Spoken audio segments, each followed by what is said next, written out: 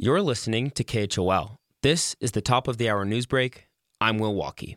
Cian McLaughlin, a 27-year-old male originally from Ireland, currently living in Jackson, is still missing as of Monday evening. He was last seen hiking near the Lupin Meadows trailhead in Grand Teton National Park on Tuesday, June 8th, traveling alone to an unknown destination.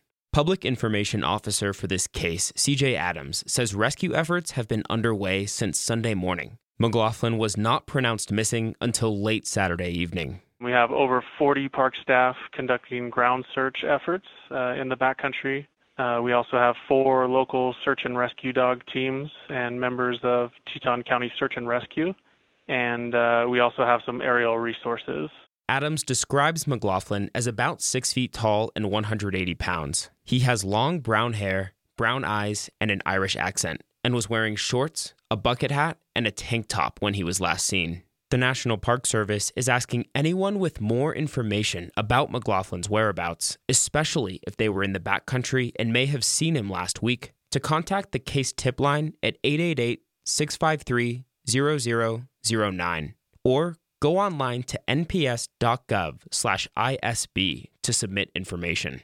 Adams also reminds folks to hike in groups whenever possible and to make friends and family aware of your whereabouts if you decide to venture into the wilderness. I think it's important whenever you venture into the backcountry, you want to make sure to tell someone ahead of time, where you're going and when you plan to be back.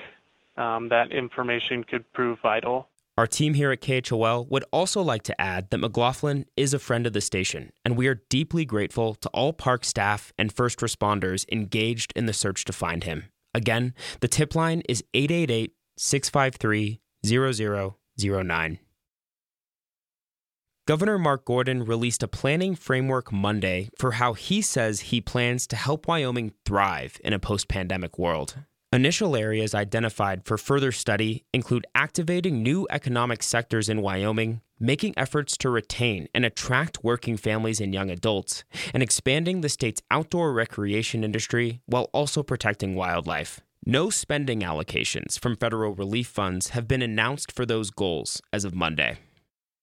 And finally, Teton County's new Vaxi Taxi, a pop-up clinic offering COVID-19 vaccines, will set up shop in Alta and Wilson today.